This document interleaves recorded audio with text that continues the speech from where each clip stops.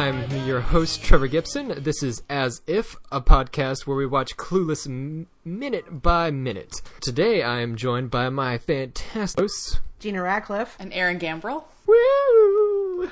Audience applause, audience applause. Today we'll be covering minute 34. Minute 34 goes from Trish and from Tai and Cher arriving at the party. They make a lap of the party. They meet Travis at the party, and there's a bit of a conflict between Ambular and Cher. And Travis spills beer on Cher's shoes. And also Tai is very impressed with Trevor's skateboarding moves, but Cher does not share her enthusiasm. So we open with Tai assuring Cher that she got it, and Tai is very impressed by Travis's sick skateboard move, dude. Which Cher informs her to not be that impressed because skateboards are so 5 years ago, or 3 years ago. It's so a number of years ago. No, it's 5. You're right. It's 5 years ago. She's not wrong. I mean, it is Trevor. Exactly. By 95 or so, skateboarding was before its renaissance. It wasn't really a thing that a lot of people did at that point. So she's not wrong. Mm-hmm. I remember back in my day when we skateboarded with clay wheels in swimming pools. Clay wheels had to kind of crumble down to little nubbins after a little while, didn't they? Yeah, no, clay wheels were garbage. Yeah, what do they make them out of? It's like some material. Polyurethane. I know what the hell I'm talking about. I've never read those. Polyurethane. Yeah, polyurethane wheels was like the reason skateboarding was a viable activity. I mean, I've been near skateboards, but I've never actually been on a skateboard, so I have no clue what I'm talking about. I used to have a banana skateboard. It was like a little longboard. But it doesn't sound as cool as a longboard. It was plastic and I remember you talking tapered. About, yep. Yeah, it was like tapered on it. It literally looked like a banana. So that's my expertise with skateboards. My little brother, he was really heavily into skateboarding pretty much through all the time that I lived with him. So I learned a lot through osmosis. Let's talk about why. Let's start off by discussing why Travis and Tai are the cutest people ever. Like, seriously?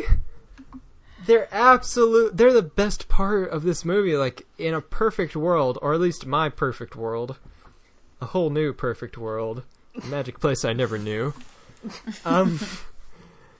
Way up here, it's crystal clear. I gotta stop before we're sued. Welcome to our fan cast, where Trevor just recites all of the lyrics to a whole new world. This is the podcast now. I just, in a very flat, monotone voice, recite lyrics from Disney songs. Yeah, in a perfect world for me, this movie would just be about Travis and Tai. Yeah, I mean, they're awesome, and they clearly belong together, and now I had mentioned this in the last minute that a lot of romantic comedies are based in part of two characters who are clearly, from the minute you see them together, are meant for each other, just kind of stumbling around in the dark until they figure out, over the course of 90 minutes, that they're perfect for each other. Kind of like this movie. Well, yeah, but it's done. They do in this, but it's done a little better, and I'm not really sure I can explain why it's done better. I guess maybe because more like the setting is high school, and most and they're supposed to be like 15 or 16. They don't know what they're doing, and Tai obviously liked him, but also wanted Cher's approval, and Cher for a number of reasons, because she was a little bit of a snob and sort of a not necessarily mean way, but she had a certain set of standards that, that people were supposed to meet to in order to be in her orbit, and obviously, even though she took his marijuana from him with no problem, but Travis was not a person that she would normally accept into her orbit. That's a great point, because that's a real nod back to Emma, where when she's talking about, and I can't remember the name of the character that Travis represents. He's the farmer, though. He's Martin, right? Something Martin. I think so, yeah. So Mr. Martin. Emma makes the same sort of statement to Harriet, Ty's character, where she's like, if he was poor, then he would deserve my charity. I would be doing things for him. Or if he were rich or of some sort of social standing, then he would be in my circle. Like, I would know him that way. But he's neither of those things. He's like really middle class. So Travis is like very middle class, and Cher doesn't know what to do with a character like that because she can't provide him with charity, but nor can she reconcile that she would socially hang out with him. So he's like completely foreign to her, I think. And right. So he's just like kind of in her blind side. Yeah, I mean, it's not even somebody. I mean, when you compare Travis to, say, Elton, yeah. Now being the audience, clearly Travis and also in that regards Christian and Josh are way better just in every way than Elton. But Elton is seen for a somewhat vapid, superficial high school girl as being the ideal. I mean, he's good looking, he's got money. He wears so many vests. He wears so many vests. He's got so many vests. And younger teenage girls are, let's say they're a little superficial in what attracts them to someone. Yeah. And, and a lot of times it's really nothing more than being good looking. Yeah. And now obviously, Paul Rudd is, stratospheres ahead of Jeremy Sisto he's a prince in appearance, but also up to a certain point, Cher, I think, doesn't really look at him that way because this is somebody that she thought of in a sort of brotherly type way. So I think, up till a certain, she would still consider Elton to be more attractive than Josh, because she didn't even consider Josh in that regard. Right. So after this brief confrontation on the front porch, basically, of this house in the valley, Cher and Ty go inside, and Cher tells Ty that they should do a lap before settling someplace. Now, has anyone ever? I love that line. Is that something that's like commonly used at parties? Because I've never heard. I've never heard that. Let's do a lap phrase before we commit to a location. Yeah, like doing a lap of the place. I'm like, I've certainly kind of done that before, like walking around if it's a place I've never been before, just to get a general lay of the land. But I've never really said, let's make a lap. Well, they wanted to be seen. They wanted everybody to know that they were there. Right. Yeah, whereas me, I'm doing it to find the one place, the one little alcove that no one else is in. Just sort of squirm in there. Or to find if they have a cat, or if I was going to say, find a family pet. Yes. Let me find the bathroom so I don't have to ask anybody later where it is. No, what you do what I did the first serious party that I ever went to in high school. You take drugs for the first time, and you decide you don't want to be around anyone else, so you go to the host's bedroom and you hook up their Wii U and just play that for the entire party until the host walks in and is like, "Dude, everyone's leaving." Like, "Oh, I didn't notice," and then you go home and never do it again. Now, see, I'm old, so when I think of high school parties, I think of like, oh God, somebody's gonna bring their guitar. And then, like, at some point, everybody's gonna get really drunk and start singing Pink Floyd, and then just like that's the time where I just start finding where my code is and asking if anybody can give me a ride home. That's amazing. I've done that.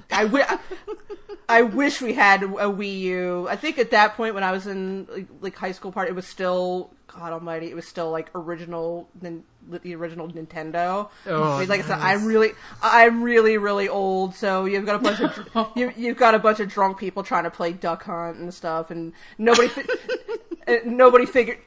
figures out that the controller 2 is the duck. Right. I literally only found that out like last month. Yeah, I can't. I've brought a guitar to parties before. Did you play Pink Floyd though? We struck a nerve. I did. I played a Pink Floyd song once. My parties were pretty. They were actually pretty similar to this. I mean, I'm from just outside of Baltimore, so they were not like Beverly Hills or the Valley style, but like we listened to, you know, hip hop and like stuff like that, not understanding any of the lyrics or any of the context or cultural, but just feeling like 20% cooler for listening. Yeah, exactly. You're like, you're I think I'm supposed to shake my butt to this. Because you're rolling with your homies. So, and it's hard not to feel cool when you're rolling with your homies. Yeah, so like I do actually like, they did look a bit like the party scenes in this movie, which is, you know, a little bit bizarre to like revisit that, you know, but like obviously the Hollywood version of that. Like, I'm sure, someone was wearing a Dr. Seuss hat at one of them, but they weren't as cool. Yeah, they were actually a thing, like briefly. They were. They were a thing. They? Mostly with like ravers. Yeah, and like Jenko jeans. Yeah. I had a friend the other day, it was like, I wish I could see, this was like I wish I could capture the scene and just like give it to you guys so you could have it in your heads as well as I do. A friend who's my age, early 30s, we were hanging out with friends who are like 22 or 23, and he was sitting in his chair, his easy chair. He had his newspaper and his cardigan, and he looked like a grandpa. And he was like, "Have you guys? You're young. Do you know about Jinko jeans and raves?" And like the way he said it was just so like, oh gosh, like, are we that old that we're referencing those things as in like, do you know about those cultural touchstones? Oh, that scene is so beautiful. It was amazing. It was amazing. I'm sure he like rustled his paper and everything as he earnestly asked them that. I was like, please stop. They know about raves, okay? They know. Raves are still a thing, though. So Cher has a brief run-in with her sworn nemesis. Tai points out that she says, "Ain't that the same dress that you was wearing yesterday?" Really heavy on really pushing the. She sounds like a newsie. Cher, ain't that the same dress you was wearing yesterday? Hey, Cher. I bought this dress with my own money that I got from selling papes. Okay, don't you talk to me like that. Yeah, all she is missing is like the giant wad of gum, like on one side of her mouth. Hey, mister. Yeah, the accent's great. Sometimes a little more pumped up than it needs to be, but yes. And then she calls her, Cher calls Amber Ambular, which I'm not quite sure. I'm assuming that's a sick burn of some kind. But I don't really understand it. The only thing it makes me think of is an ambulance, but I don't know how that could be an insult. Yeah. All I can think of is when, like, it's like when someone's in the hospital and they tell them they're like ambulant, which means they're able to get up and walk around. Oh yeah. And I mean, it's like is that?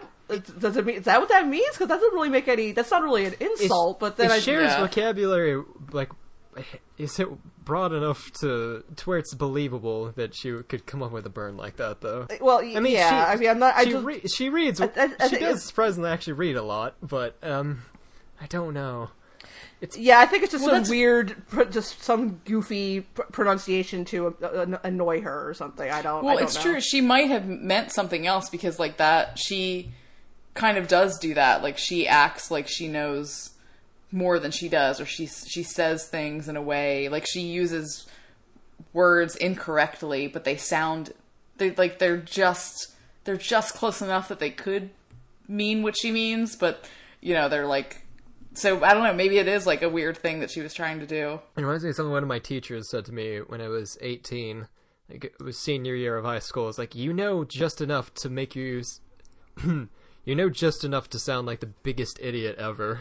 Oh, gosh. That's like a double barrel insult I was there. Just like, yeah. I was like, yeah, that's actually kind of true. It's like, basically, you know enough stuff to where you think that you're smart, but really not so much. And then Amber gets off an insult towards her that I'm also I don't really understand the context of it, where Cher asks her, "Was that you going through my laundry?" And Amber says, "As if, like I would really wear something from Judy's." I don't know what Judy's is. Do either of you guys that has know to be like a Beverly Hills thing, right? Or like some sort of... I can't help thinking it's like supposed to be like Delia's, maybe? Maybe. Was Delia's around? Yeah, Delia's definitely around the mid-90s. Yeah, Delia's was around. Where it was like, I think it's, I'm sure it must be like a, I guess whatever the equivalent to a Forever 21 would be, where it was... Right, like Contempo Casuals or something. Right, like kind of a cheap knockoff of like high fashion. That's the only... I'm wondering if it was a real place... Or if it was just, you know, it was supposed to make you think that they were talking about, like, Delia's or Forever 21 or something like that.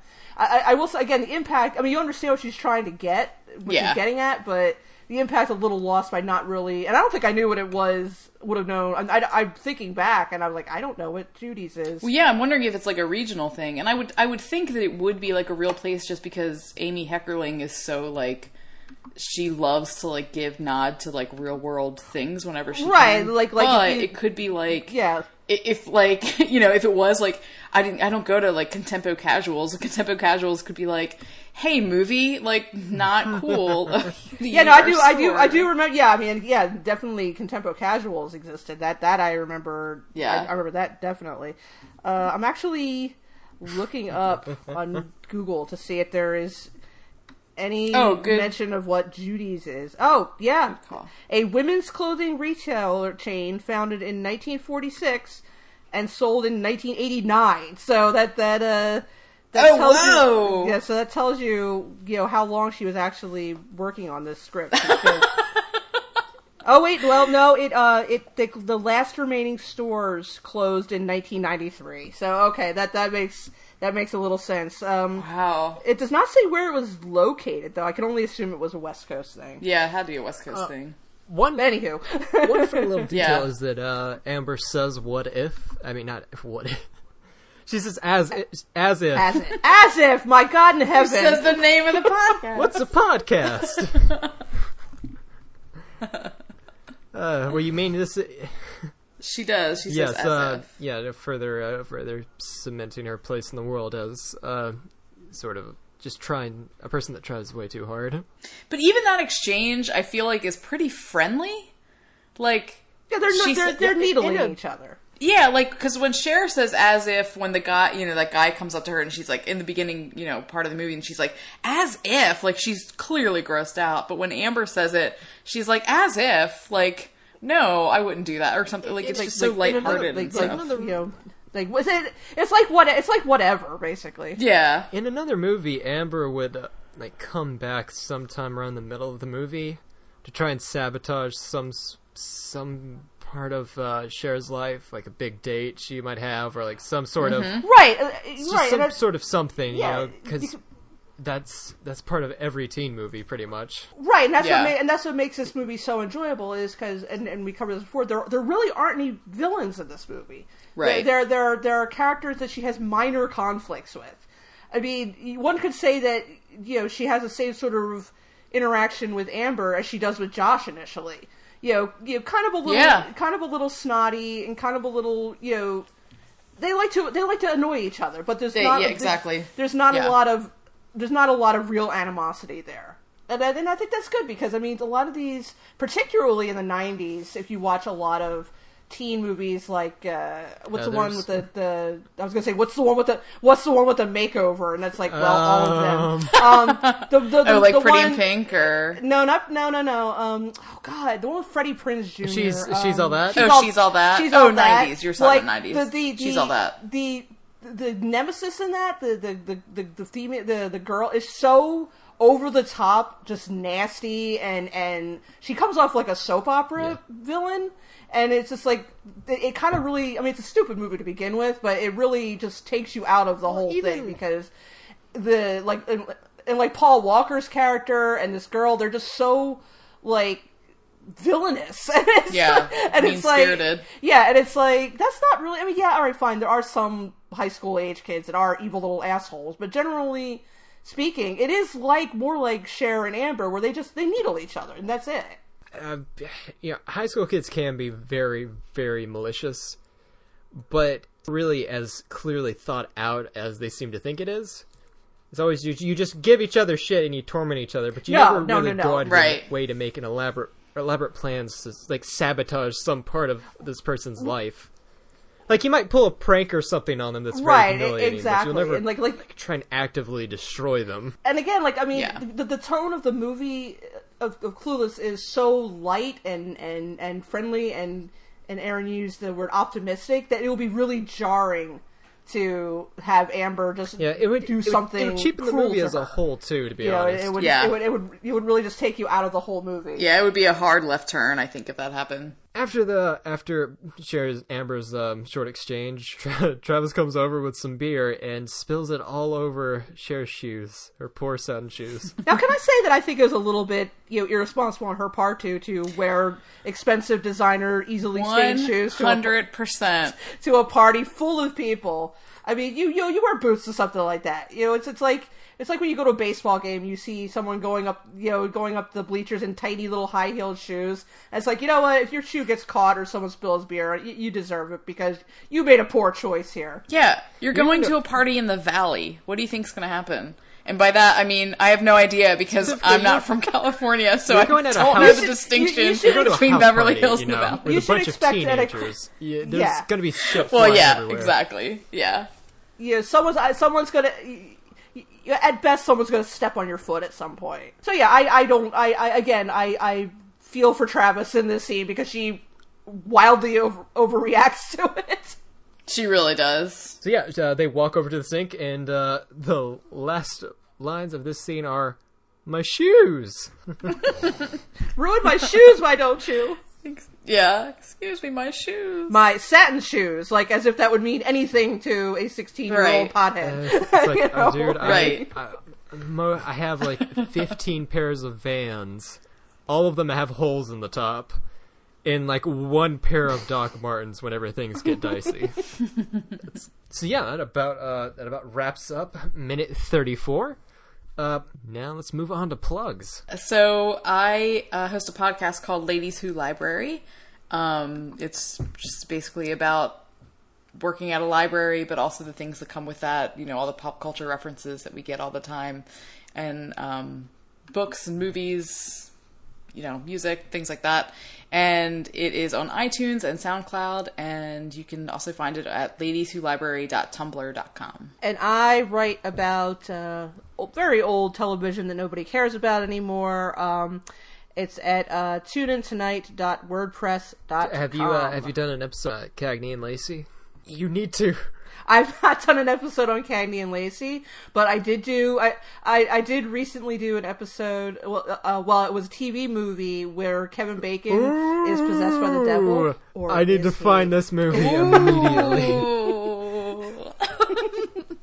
Yes. And it's called The Demon Murder Case. You can watch it. You can watch it on YouTube. It's something else. It is like a very watered down take on The Exorcist, where, like, I'm not kidding you, there's like a possessed child in it, and he starts just blowing raspberries at the priest instead of telling him horrible things that his mother is doing in hell. And the priest is like, I've seen this TV before. Movies from the 70s really were the greatest gift to humanity. It's amazing. Oh, they were. They're wonderful. They could be enjoyed. You do not have to been born in the 70s. So that was just like the golden era of TV movies. I hate to sound like your great grandpa, but they really don't make them like that anymore. They really don't. Yeah, like today they're just competent enough to be extraordinarily dull. Well, the problem with today's they're self-aware. They're like deliberately corny. Whereas back in the 70s and early 80s, they were quite serious. I mean, this movie was not meant to be funny, and that's what actually what makes it better, because they were really trying for it to be scary, and it was not scary at all. It's hilarious. But now, like, when you've got, like, when Lifetime did the Flowers in the Attic movies, they were winking at the audience. They knew that it was going to be campy, and they purposely did that. And that's not as much fun. Deliberate campiness is just not enjoyable for me. I like watching stuff like that. I host a podcast with some of my friends called Apparently the Greatest. We watch every movie on the AFI's top 100 movies from the last 100 years list. For those of you who already know what that is, we're going off of the 10th anniversary edition. So best friends exploring movies considered to be classics and the cream of the crop, and just trying to find out exactly what makes a film a classic. In the eyes of the that word for powers that be. A large group of people. I'm very tired right now. Yeah, good times are had by all. Give us a listen. We should be up by the time this episode airs. You can find us on iTunes and SoundClouds and wherever great podcasts are downloaded for free. So I think that about does it for minute 34. I thank both of you from the bottom of my tiny heart. Just pleasure having you on. Thank you. Thank you. All right, guys, it's been lots of fun. We will return tomorrow, where we'll cover minute 35. But till next time.